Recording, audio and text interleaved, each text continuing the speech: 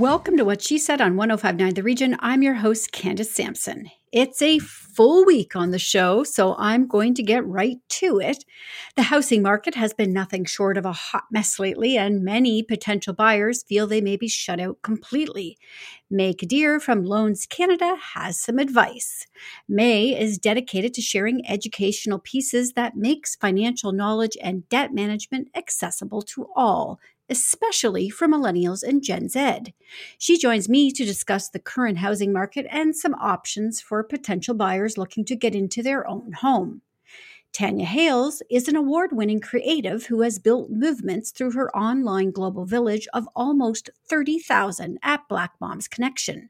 She makes DEI work real and relatable through her firm Color in White Spaces, and she is a thought leader on Black motherhood, recently doing a TEDx Toronto talk on that very subject. She joins me to discuss the good, the bad, and the ugly of social media. It's a bit of a slow week in entertainment, but leave it to Anne Brody to pull out the gems for us, including Fire of Love, which tells the story of husband and wife volcanologists Katja and Maurice Kraft, whose love couldn't have been more Shakespearean. From one form of nature to another, SharkFest is back for its 10th season, and our collective obsession with sharks continues. And finally, Ethan Hawke has a 6-part documentary called The Last Movie Stars, which takes a close look at Paul Newman and Joanne Woodward. Traveling solo as a woman can be scary, which is why Carolyn Ray is joining me for this show to help you tackle your fears and do a little ground truthing in destination. Carolyn just returned from 4 months in Mexico and shares what she learned while on the ground there. The squeeze continues at the grocery store, and most Canadians are looking for creative ways to feed the family while not breaking the bank. Andrea Bucket is known for sharing practical cooking tips and kitchen prowess along with easy recipes. She is here today to share some of her best tips. Finally, with heat temperatures being set around the globe right now, I thought it might be a good time to re-air an interview with Tara McKenna from the Zero Waste Collective. Tara's book, Don't Be Trashy, takes readers through reducing your waste month by month, which includes a no-buy month, an outfit repeater month devoted to developing a sustainable capsule wardrobe, and a month devoted to decluttering and minimalism at home. It's another full week at What She Said with interviews that empower, educate, and entertain. So let's jump in right now on 1059 The Region.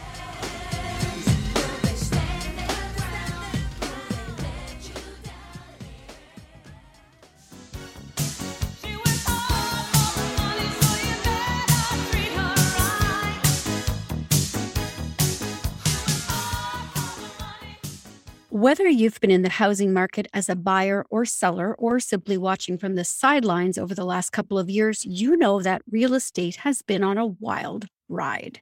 May Kadir is the content strategist for Loans Canada, Canada's first loan comparison platform, and is dedicated to sharing educational pieces that make financial knowledge and debt management accessible to all, especially for millennials and Gen Z. With another jump in interest rates this month and more expected to come, many are worried their housing dreams may be squashed, but May is here today to say that simply isn't so and joins me to share some options for opting into the housing market. Welcome to the show, May. Hi, Candace. Nice to meet you.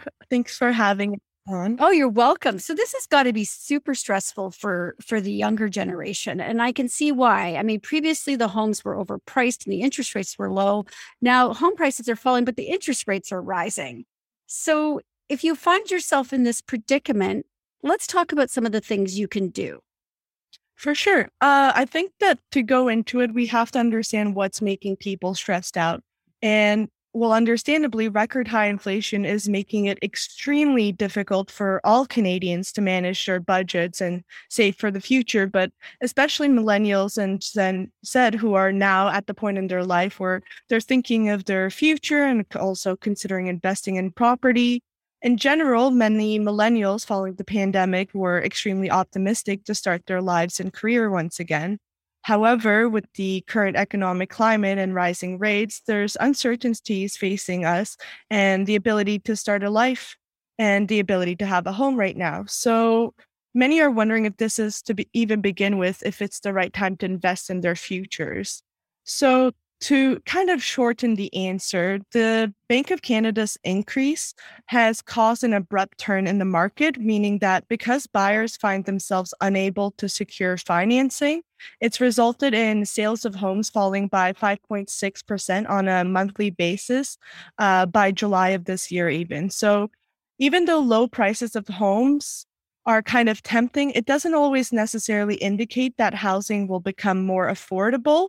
However, there are many of other avenues to look forward to if you're trying to finance a mortgage. The thing is that with the hike of the national interest rate, it affects people's ability to borrow and possibly making mortgages more pricey. So, how you can kind of see this is that rising rates also cause economic growth to slow down. And in turn, this leads to higher unemployment and less wage growth. So, coupled with higher mortgage rates means that accessing home ownership is actually quite challenging, especially for some millennials who may not have large savings to fall back on, or those who are self-employed.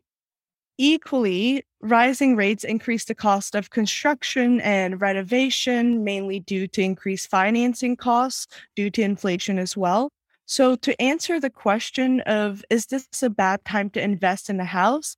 Not necessarily. It might seem like it's just everything falling down for some millennials, but there are other ways. But I think that what's important is that millennials and Gen Z that want to invest in a house right now need to consider factors that could ultimately end up putting them in under financial strain if they aren't considering a whole bunch of other stuff like their own budget, what expenses do they already have, and other financial capabilities and responsibilities in the long run. So one of the things to consider is if they have student loans, because student loans are actually variable rate loans. So it ends up being affected by interest rates increases. So another thing is that, do you have a car? Like, is your car about to break down? Did you think about getting a new car, or are you looking to refinance a car loan that you already had? So the thing to focus on is more about other financial responsibilities that might come up in the long run that is not directly affected, that's not directly correlated with your mortgage, but will end up kind of influencing your financial capabilities. So I think that, yes, housing prices are down, but high interest rates also affect other forms of credit. So basically, considering all types of financial liabilities, which could end up costing them more, is something that is extremely crucial. So the other part of this, now that we're actually getting into mortgages and houses, is how millennials can manage rising interest rates and debt. And what we usually at Loans Canada, what we recommend is that in order to curb the stress of debt and rising interest rates, there are some things that you can do. One of them starts with reviewing your loan terms, basically taking the time to understand the terms, what kind of interest rates you're looking at, repayment expectations of your loans, basically just getting a clear idea of what you're walking into. The second thing is paying down high interest debt that you might already have, which could include things like student loans and car loans that I mentioned earlier. So focus on paying down high interest debt first. The reason for this is that if you have no high interest debts, then your interest rate will basically be even more expensive. So in order to manage your finances in the future, you want to take care of what's filling up your plate right now. So lowering your debt will reduce the amount of interest you have to pay, and in general, it'll reduce the amount of financial liabilities that you have. The other thing is having your financial house in order. So keep yourself up to date with your credit score and your budget. If you can save a few dollars each week or month, it can help protect you against a lot of unexpected expenses. And that way you won't have to rely on any other credit products. And afterwards, if you're really wanting to get a house, there's a whole bunch of things that you can do. And at Loans Canada, we have more information. But some of the stuff that you can do is get a home buyer's plan through your RRSP. So the Home Buyers Plan is a program for first-time home buyers that allows you to withdraw funds from your registered retirement saving plans to buy or build a qualifying home for yourself. And usually your RSP issuer will not withhold tax on withdrawn amounts of $35,000 or less. And it's also tax-free. So it's a really good way to help you finance to buy a house in this kind of market. The other one way to go about is rent to own. You can work with a rent to own company or a new program that was actually announced by the government in their April 2022 financial plan. And what that does is that it actually makes it a lot more accessible to put money down for a house because you basically pay a monthly rent. And typically, a portion of your rent payment goes towards your eventual down payment as well. So, some other ways is also co ownership and co signing. Co ownership meaning friends and family can choose to purchase a home together. You don't need to be married or a common law couple. And this is actually a really great alternative if you and your friend are super close and you both wanted to get a house, but maybe it's not very possible. So that's a really great way of going about it. The other way, co-signing, is different from co-ownership and works best for people who don't have great credit. So you can ask a friend or a family member to co-sign your mortgage. And by co-signing a mortgage, the person is agreeing to cover the buyer's loan if they default or are unable to afford their payments. So the co-signer wouldn't see any typical benefits of the mortgage, but you would be able to basically afford a mortgage if you're not in the best financial capability to do so alone. You have so much information here. My head is spinning, but I think it's so fantastic that you have all of this. Are you seeing a rise? Do you think there will be a rise in co-ownership? Because it seems like sort of the way to go for young single millennials and Gen Z people who want to purchase a home. Well, for sure. I think that a lot of millennials and Gen Z that did end up living in larger cities like Toronto or Montreal or Vancouver for university were probably renting a apartment to begin with. So it's not a concept that I would say is too foreign. Definitely not something that maybe we've seen beforehand, but this definitely could be a trend with how the economy is going right now. And again, it's really a great way of investing in something in the future without having the full financial obligation to have it all be by yourself right now. May, sorry, this has been incredible. You've had so much information. I think we're going to have you back again. But for now, I want people to be able to find you and find all of this information as well that you shared with me. So where can they go? For sure. We actually on loanscanada.ca, we have a great financial hub. So if you have any questions from interest rates to mortgages to personal finance, debt management, anything that you need answered, you can find it. So loanscanada.ca. Okay. And all your social channels, I assume, are listed there as well? Exactly. Perfect. Okay. May, thank you so much. You were wonderful. Thank you. Thank you so much for having us on.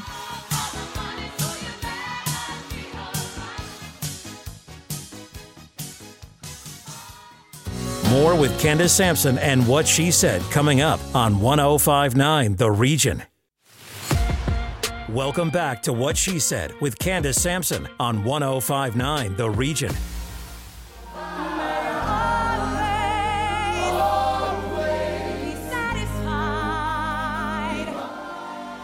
Tanya Hales is one of my favorite humans I've ever met through this show. She is an award-winning creative who has built movements through her online global village of almost 30,000 at Black Moms Connection.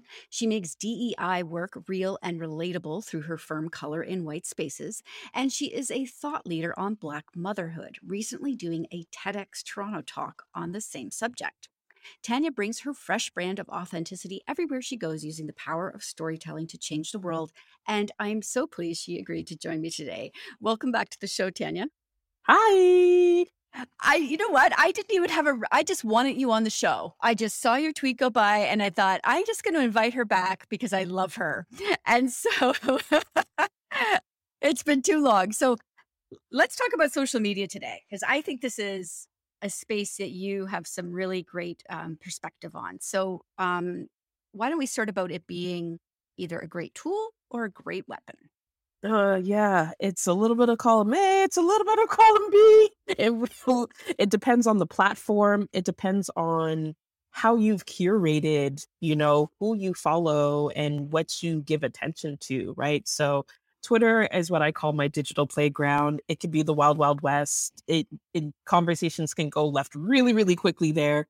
But I'm entertained, I'm educated, I'm informed. It's a cornucopia, right? I'm not on TikTok. I leave that for more adventurous folks, but I know that the algorithm there is very much like, oh, you've watched this thing about cats, all cat everything, which is great, And I think we do need to curate spaces like that. We talk about setting boundaries and protecting your peace, but that's one way to do it. You can't complain about the things that come across your feed if that's not who you're following. And I think about social revolutions, think like seeing right now in real time the protests in Sri Lanka, or back in the day when we saw what was going on in Egypt, and how they were able to tell protesters, hey, this is how tear gas, here's how you fix it. And I'm just like, this is insane. 20 years ago, someone in Egypt, a protester in Egypt, wouldn't have been able to tell a protester in Minnesota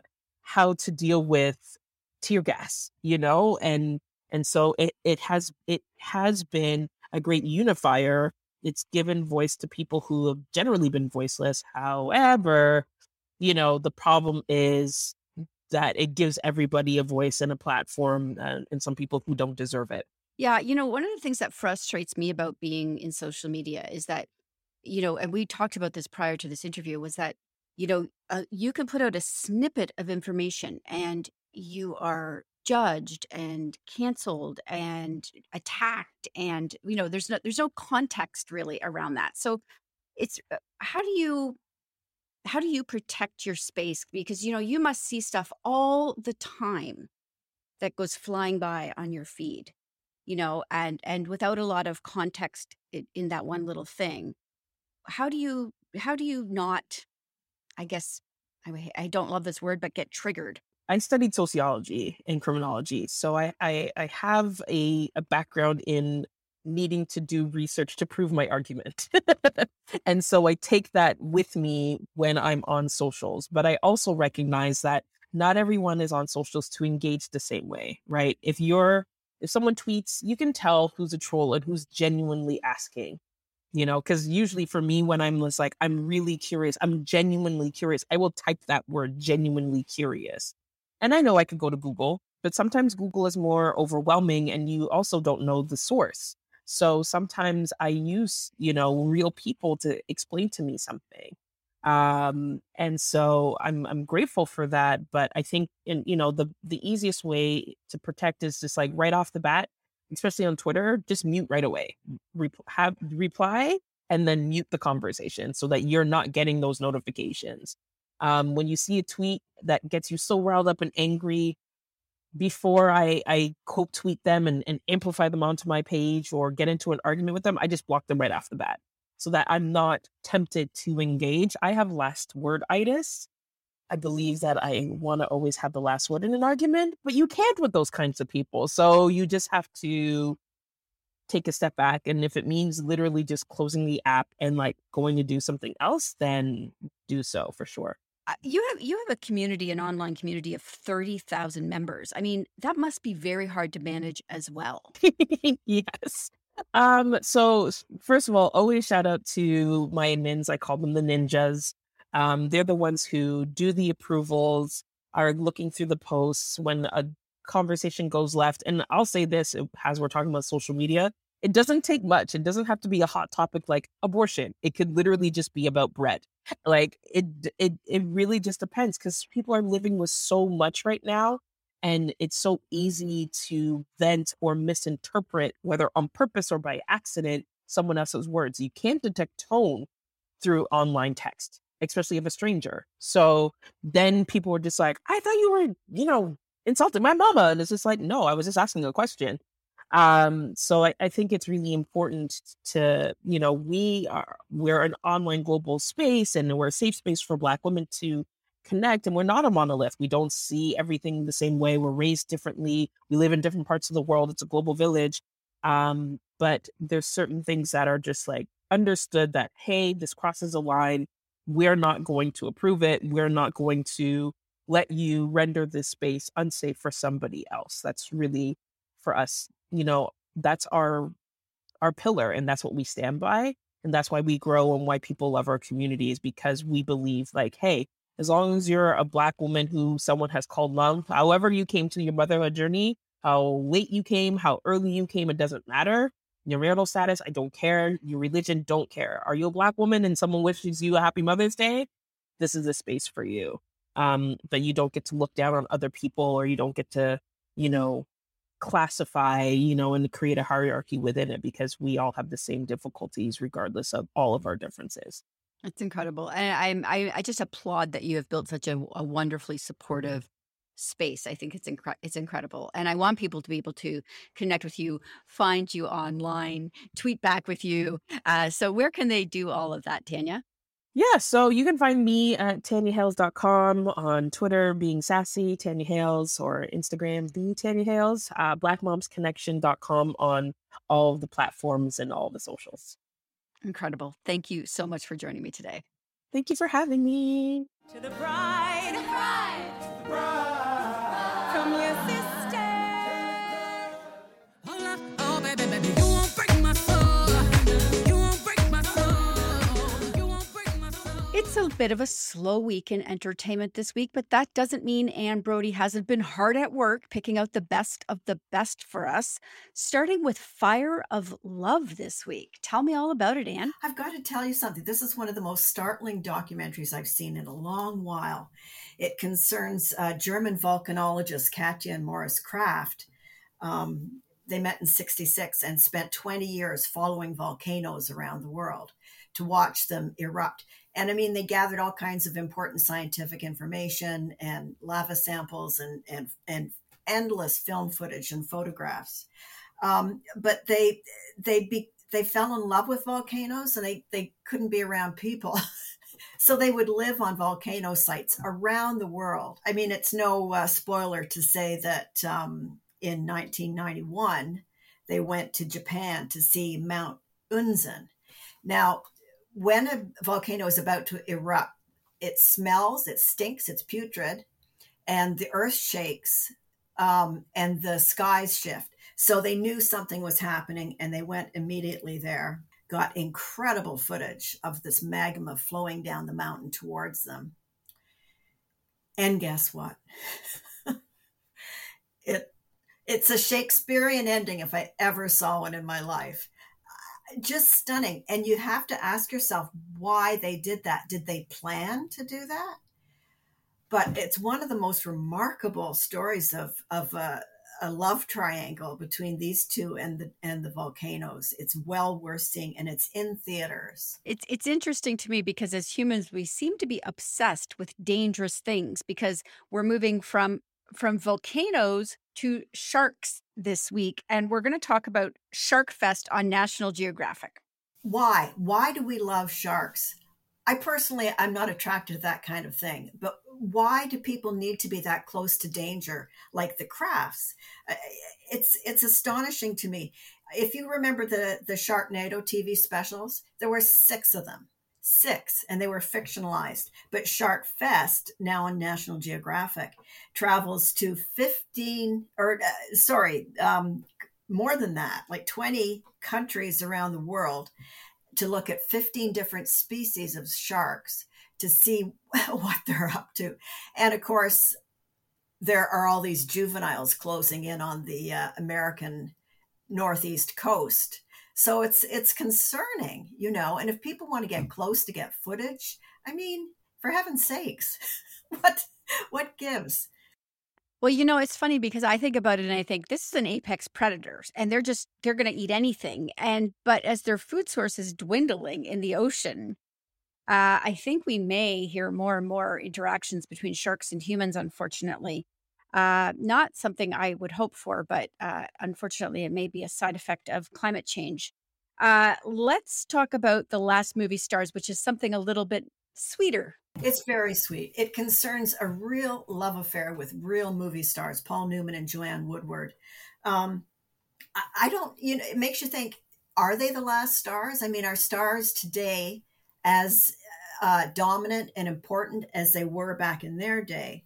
Anyway, Ethan Hawke has produced this 6-part documentary, all done on Zoom, speaking to people like Newman's daughter from his first marriage that ended in tragedy when he fell in love with Joanne Woodward. And he just left the woman and her 3 children because he was so enchanted by Woodward. And I mean, they remained married for decades afterwards. And it was always electric between them, as people, people close to them would say. There's interviews with Sally Field, Melanie Griffith, Gore Vidal, Sidney Pollack, tons of people. And of course, George Clooney provides the voice of Paul Newman when they provide narration. But it really is a love story. And I got to say that Ethan Hawke's enthusiasm is so contagious. It's fun just to watch it for him. But, and also I learned that James Dean and Paul Newman hung around a lot, and there was a lot of talk about them. But Marlon Brando threatened him. He felt very, very threatened by Marlon Brando. And that's not something you would associate with Paul Newman being the alpha star that he was. I have to say, my mother was obsessed with Paul Newman, just loved him, and it was funny to see my mom all aflutter about a star because that just was not her character. But she loved Paul Newman. So I'll watch this for sure. You also have a review coming up on What She Said, talk about Nope. Just quickly, can you give us an overview of what that's about? Yeah. Well, it's Jordan Peele, this groundbreaking director who was a comedian, for heaven's sakes. He did Get Out and Us, and now he's doing Nope, which is set in inland California. Daniel Kaluuya stars in it, and it's set in a farm. My review will be up on the site now, and it revamps the way we think about horror. So I think it's going to be huge. All right. Well, Get Out was, so I'm sure Nope will be as well. Anne, thanks so much for everything this week. We'll see you again next week because I know you have a really crazy week coming up next week with new entertainment. It's crammed, Candace, crammed. Okay. Thanks so much, Anne. All righty. Break my soul. You won't break my soul, and I'm telling everybody,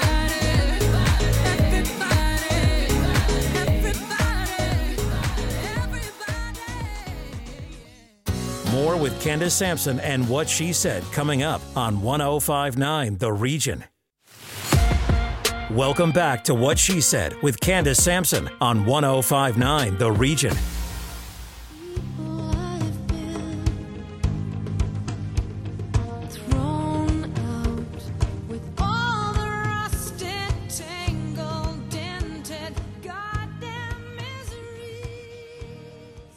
Getting creative in the kitchen is pretty mandatory anymore as food prices continue to soar and people across Canada are looking for ways to keep their family fed on a shoestring budget. Andrea Bucket, thankfully, is in our corner. Known for sharing practical cooking tips and kitchen prowess along with easy recipes with dynamite flavor to help combat mealtime boredom, Andrea is regularly featured as a food expert on television, social media, in print, and on the web. She joins me now with some tips for eating well on a dime. Okay, $1. Welcome to What She Said, Andrea. It's so nice to be here. Thanks for having me. So, I mean, I know you must be feeling the pinch at the grocery store. I know I am. And it's completely altered how I plan my meals. How are you doing it right now? Yeah, it's hard when you work in this space because, of course, food is my business and I have to go to the grocery store and buy ingredients for recipe testing for clients and creating content. And I am feeling the pinch. I've always sort of leaned towards, because I cook for a living, cooking from scratch is always the way to save money. But I know not everybody has the same comfort level in the kitchen. So I have a few tricks and tips that we'll share with you today. Amazing, because I'm sure we could all use them. And I love how, we shared some notes back and forth prior to, and you said, determine what's more important to you, time or money. So do you want to elaborate on that one a bit? Yeah, absolutely. So a lot of products that you buy in the store that are sort of what I call added value products. So salad kits or produce that has been chopped up have a more expensive price tag because more work has gone into producing them. So if you're somebody, you know, who works a lot outside the home or even inside the home, and perhaps you're willing to trade some time for money, you can save a lot of money by simply not purchasing those type of products. I know it's easy to open up a salad bag and dump it into a bowl and add chicken breast and you have dinner. But if you're willing to chop up, you know, some head lettuce or some romaine lettuce and add some fresh seasonal veggies in there, you can save quite a bit of money. So convenience always costs more in the grocery store. When it comes to having a basic sort of pantry or things to work with, you know, do you recommend that? Yes, 100%. So we saw this definitely over the last 2 years, people cooking more at home from scratch. And the rules sort of always stay the same for saving money on groceries, whether we're going through, you know, difficult economic times or whether the price of groceries are just higher. And that is really to try to stick to basics. So fruits and vegetables in their whole form, you know, proteins. We tend to reach for proteins that are like high muscle meat proteins, so chicken breasts and like New York strip steaks. If you can steer away and buy cuts of meat that are a little bit less, they take a little bit longer to cook, maybe a little bit more skill in the kitchen to make delicious, then you're going to save money. And then, of course, the pantry staples like beans and pasta and rice, and even things like frozen veggies that you can keep in your freezer really do go a long way to allowing you to create a delicious meal every night of the week. So sticking with those staples is a really important thing. And do you routinely rely on yourself when, you know, for your family? I know you're cooking all the time, but do you have sort of basic recipes that you fall back on all the time? I'm a big, like one of the standard recipes in our, like sheet pan meals are a no-brainer, right? Because you can pop them in the oven. It's one sheet pan. It's all cooked at the same time. So for that, I love sheet pan meals. I really think that in the summer, people forget to use things like slow cookers. You know, we think of them as a winter appliance, but using a slow cooker in the summer, also for people that, you know, have children or are on the go, you can do breakfast, you can do lunch, you can do dinner in them. And so you can take advantage of those perhaps cuts of meat that take a little bit longer to cook. So anything that's done in a slow cooker is a great thing. Now, I know people get tired because slow cooker meals can tend to taste the same if you eat a lot of them. But even if you did that once a week, you know, you save yourself a lot of work in the kitchen. And like I said, you could really tap into those lesser desirable proteins. I feel like I have to drive home the point. Jump on those leftovers too, right? Like, do not dismiss the beauty of leftovers. I love leftovers, but I know it's not for everybody. You know what? I'm a huge fan of leftovers, and I have this 1, 2, 3 sort of rule where I take one ingredient. I got to remember how I did this now. I take one ingredient and double up on it 3 times a week. So one of those nights you might double up on your protein, so you double up on your chicken. One of those nights you might double up on, you know, quinoa or rice or pasta. And then the third night you might double up on veggies. And so throughout the week you end up having all these building blocks to create, you know, in the summer we like power bowls or something cold.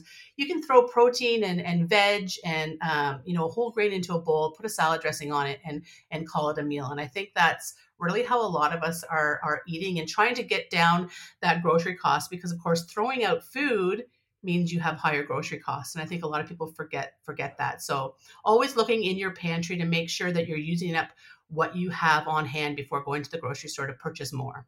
So quickly before we leave, then I'd really like to hear your thoughts on organic and non-GMO products right now. Is this something we should be spending our money on, or? Yeah, so I mean, when I was a young mom, I definitely, you know, thought I had to feed my kids organic and thought I had to go non-GMO. But I've taken a lot of time over the last, you know, 5 or 6 years to really do a deep dive. And the concern I have is that those labels don't really tell us anything about the nutrition or the safety of food. So non-organic foods or foods that don't have the non-GMO label are completely safe, completely healthy to feed your family. I never want, you know, parents to feel like they're giving their children less nutritious food because they opt not to buy those or they're not in a situation where they can afford them. It's great that we have that option, but I will bring a point home, which is, you know, there's only so many foods in Canada that are grown for GMOs. So if you have a label on something like pasta, for instance, wheat pasta, and it says non-GMO, first of all, you're paying for that label, right? So the cost of that product is more because the company has to pay to put that logo on there. But secondly, wheat is not grown using GMOs for human consumption. So it doesn't even make sense to put a label like that on something. It's sort of like greenwashing or health washing, if you will, where they put it on the product because people think they're getting a better product, but they're really not. So when you're trying to save money, I would just say steer clear of those sort of claims because they're not always what you think they are. Yeah, it's like saying apples are gluten-free. They've always been gluten-free. Yes, exactly. Precisely. Or potato chips are cholesterol free, right? I mean, cholesterol comes from animal sources, and typically potatoes are not an animal source, and they're fried typically in vegetable oils. So, yeah, so it's really hard for the consumer to be savvy because there's so much information and misinformation out there. But if just doing a little digging, you can, also help your budget there. All right, incredible. This has been great. I'm so glad that you were able to join me today. So I want people to be able to follow along. You're always sharing fantastic advice. So where's the best place for them to do that? I'm on all the social media platforms at Andrea Bucket Cooks. So Instagram, I share lots of great videos and recipes and tips, and everyone can find me there. All right, incredible. Thank you so much, Andrea. Thank you, Candace.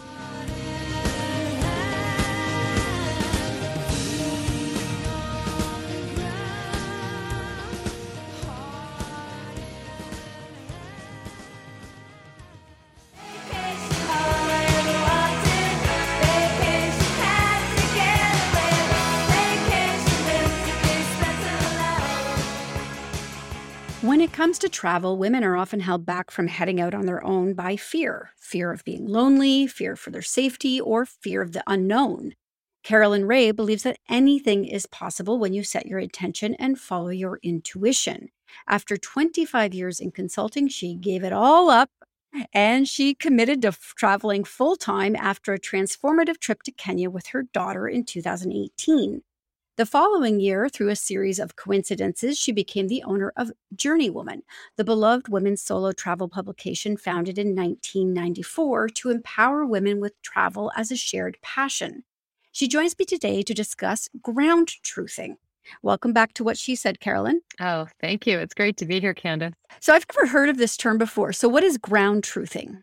So it's something that I've heard a few months ago. One of our advisory council members, Tanya Fitzgerald, was talking about it on a community call that we had. And it's the whole idea of kind of not buying into the media hype around a destination and going yourself to find out your own truth, which I think is really interesting because we're living in such a world of misinformation. And, we often just read the headline, which can create a lot of fear, especially when you're talking about destinations like Mexico or other places around the world. So I think the whole idea of getting out there, kind of trusting your own instincts and your intuition, but really being curious and asking questions and finding out for yourself is a wonderful way to travel. Yeah, we often get caught up in the headlines and then define an entire country by that headline.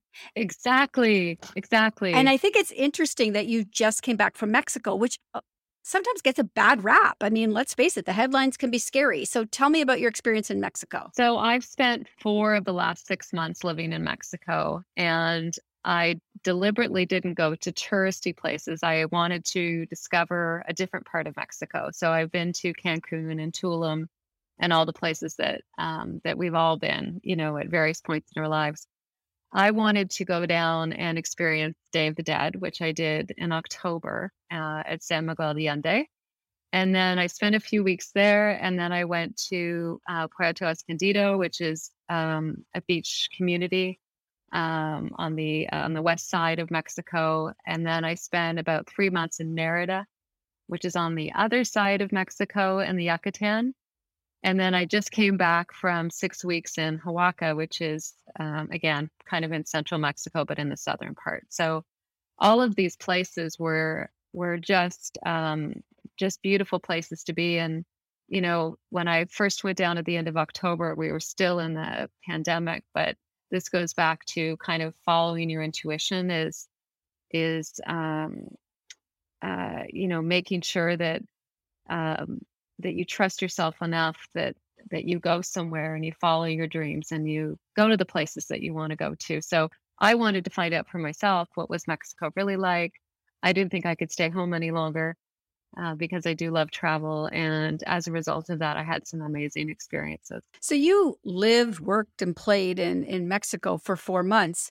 What were sort of the key learnings you walked away from spending so much time there? Well, I really discovered, at that time. So if you go back to November, December, here in Canada, there was a lot of anxiety around COVID, and rightly so. In Mexico, it just felt a little different to be removed from that, but we were still all wearing masks. And in fact, the cleanliness protocols were a lot more stringent, I think. Even now, 5 weeks ago when I was there, people are still wearing masks. They're still hand washing. There's sanitizer. There's the mats on the floor. We're not even seeing that right now in Toronto, right? Unless you opt into those things. So, but I learned that the people are kind and friendly, that Mexico is a safe place for women. I would not hesitate to recommend the places that I went to for any woman that wants to travel solo or with other women or with a family. Let's talk about that traveling solo part. I mean, I think that's a scary thing for a lot of women to jump into because there are a lot of fears. I mean, even just eating alone can cause anxiety for some people. So, how do you have a massive community of people. I know you do. So, how do you help ease people into that solo travel if they're just starting? Yeah. Well, it's funny you say that because that's very often the first thing women will say is, "How do I eat alone in a restaurant?" And we have lots of articles on our site about that. But you can choose to sit at the bar area. You have to, you kind of have to ask for the right table. You have to have the confidence to go into a restaurant, be by yourself, bring a book, whatever. But the other way that you can, I think, learn to travel solo is by connecting with women as you travel solo. So even if you're on your own, you can arrange to meet people who might live in Oaxaca, for example. You can do a group tour, which I did as well. And I had some wonderful friendships created through that. So there are lots of ways that you can still connect with other women, but still keep your independence as a solo traveler.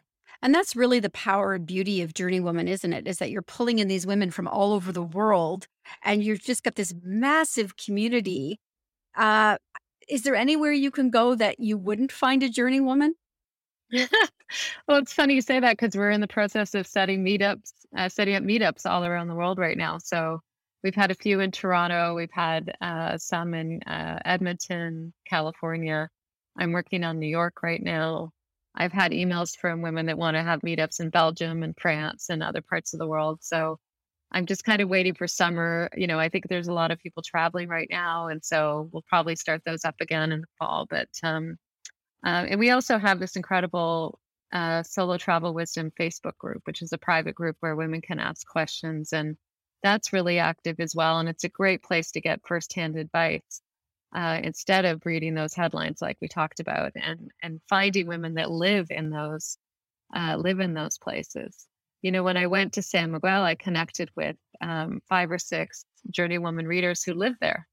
And that was, what better resource do you have than women who are living there solo? So, I mean, obviously you're jetting about like nothing's going on right now. So you must have tips for surviving air travel.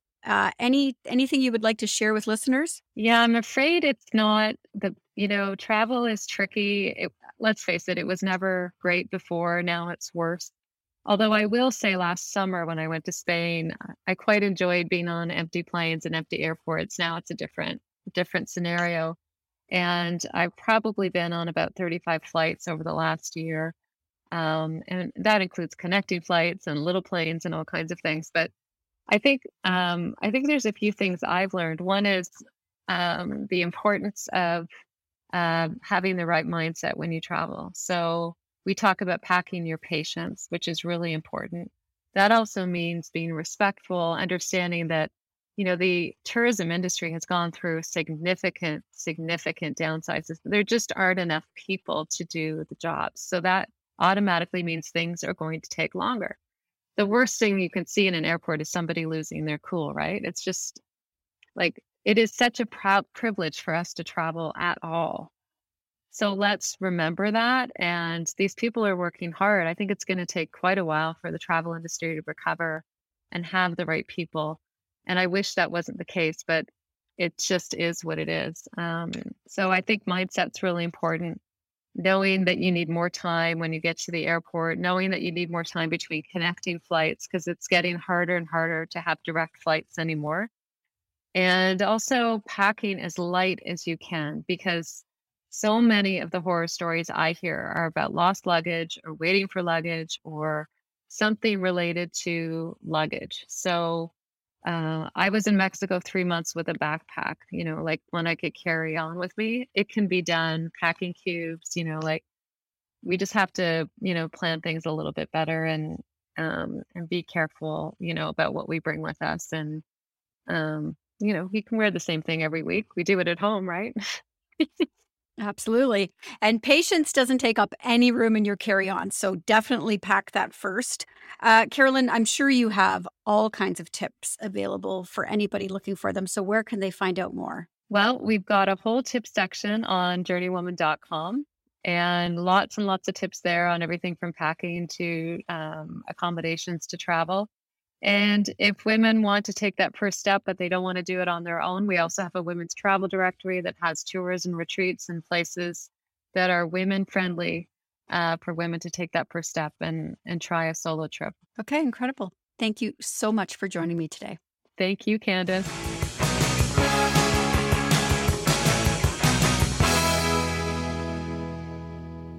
More with Candace Sampson and What She Said coming up on 105.9 The Region.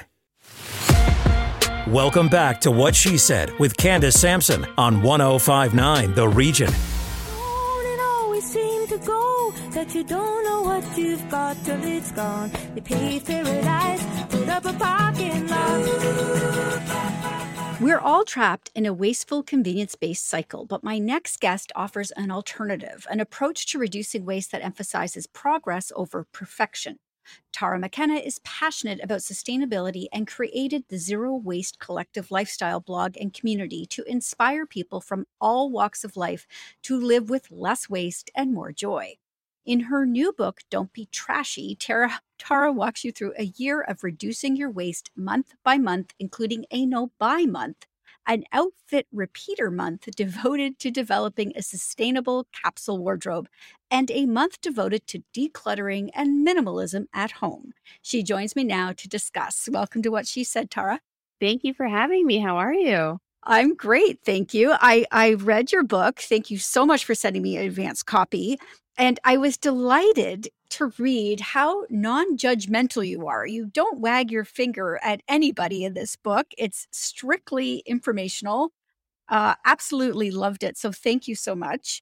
Tell me what prompted you, though, to get into this lifestyle. Was there a trigger moment where you said, oh, I got to stop?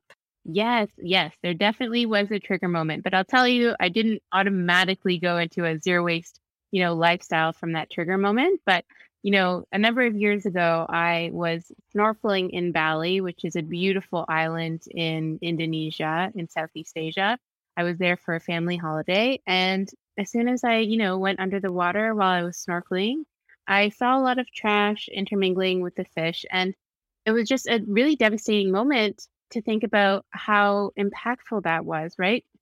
We, as humans are impacting the planet, and you don't have to go to Bali to see this. You can see this right in our own backyard. You can go hike in our neighborhoods, just outside of the cities, and trash is a problem here too. It's worldwide, right? So it just gave me this moment of reflection of like, okay, I want, a planet where we aren't having such a negative impact on the natural world. And in your book, you talk about the 3 R's, but you also bring in 5 others. So there's sort of 8 R's that you would like us to focus on, but they make sense. So can you just run through them for me? Like, let's start. We all know reduce, reuse, recycle, but let's focus on the additionals. I like the one that's called rot because composting is such an important way to reduce the amount of, food waste we're sending to landfill. So if we can get it out of the landfill completely, composting is really, really important. But also to refuse. So what it means to refuse is to kind of say no to the incoming stuff. And I feel like this one's really connected to minimalism. But for example, I have a no junk mail sign above my mailbox. So that way, I would literally take my junk mail and put it right into my recycling bin. So I'm kind of skipping that altogether. So refusing stuff that you don't need. And that might also include freebies as well. But also to repair. And repairing is really important because a lot of the times these days, things break and we're just throwing them away. So if we can find opportunities to repair the things that we already have, then that's great. And similarly, repurpose gives a new life to something that maybe no longer is useful. And, I think about my mother-in-law because she is, really great at sewing really great things. And she took down some old curtains that she no longer wants to use, and she's repurposing those into other items. And sewing them into a quilt, for example. It's a great way to repurpose and keep, upcycle essentially. And then rethink. And rethinking is really about kind of looking at the bigger picture of all of these R's and being like, okay, well, how can we do this in a way that will build new, less trashy habits? Yeah. And I love that you make it so relatable and that you're not saying, listen, you can't have a aesthetically pleasing Instagram life because you're using conscious consumption. You can still have all that. You just have to think a little bit more about those things, right? Exactly. Yeah. I certainly don't want to, tell people how to live their lives. Choose what works for you in your life. And with my book, it's meant to be a practical guide. Take what works for you and leave the rest. And there's one example that I really, really love is that I don't know about you, but a lot of people always forget their reusable bags, right? And so if you're that person who no matter what you do, you never remember your reusable bag, well, maybe that change or that, lifestyle choice is not for you. But could you do something else that would work for you? For example, we've got fast fashion these days. Could you, instead of, being on that consumption treadmill of clothing, buying a new piece every, other day or every week, maybe the reusable bag is not a big issue for you, but you could definitely reduce your clothing consumption. So it's a balance of what works for you and no pressure with the rest, right? Exactly. And it's just, what I loved about the book was that there's so much in it that it's easy to walk away with small actionable steps that we can all take. So I want people to be able to find the book, but I want them to also connect with you on all of your social channels and your website, because obviously you're always sharing great information. So if you could tell people where to do that. Yeah, definitely. Thank you. So my blog is called The Zero Waste Collective, and the website is simply thezerowastecollective.com. I'm typically active on Instagram, so you can find me at zero.waste.collective, and my more personal account is mindfully.tara. And my book is available wherever books are sold, and you can also check it out at the library too. Okay, you've been listening to Tara McKenna, author of Don't Be Trashy, and we have recorded a longer 30-minute podcast that takes a deeper dive into ways you can be less trashy. So be sure to check that out on What She Said with Candace Sampson. Tara, thanks so much for joining me today. Thank you for having me. That's it for What She Said for this week. Stay up to date with our newsletter by signing up at whatshesaidtalk.com. And be sure to follow on social at What She Said Talk on Facebook, Instagram, and Twitter for videos of these interviews and more. Finally, be sure to subscribe to What She Said with Candace Sampson on Apple and Spotify to re-listen to this episode and find full details for all of today's guests. I'll be back next week with more What She Said on 105.9 The Region. What about your friends?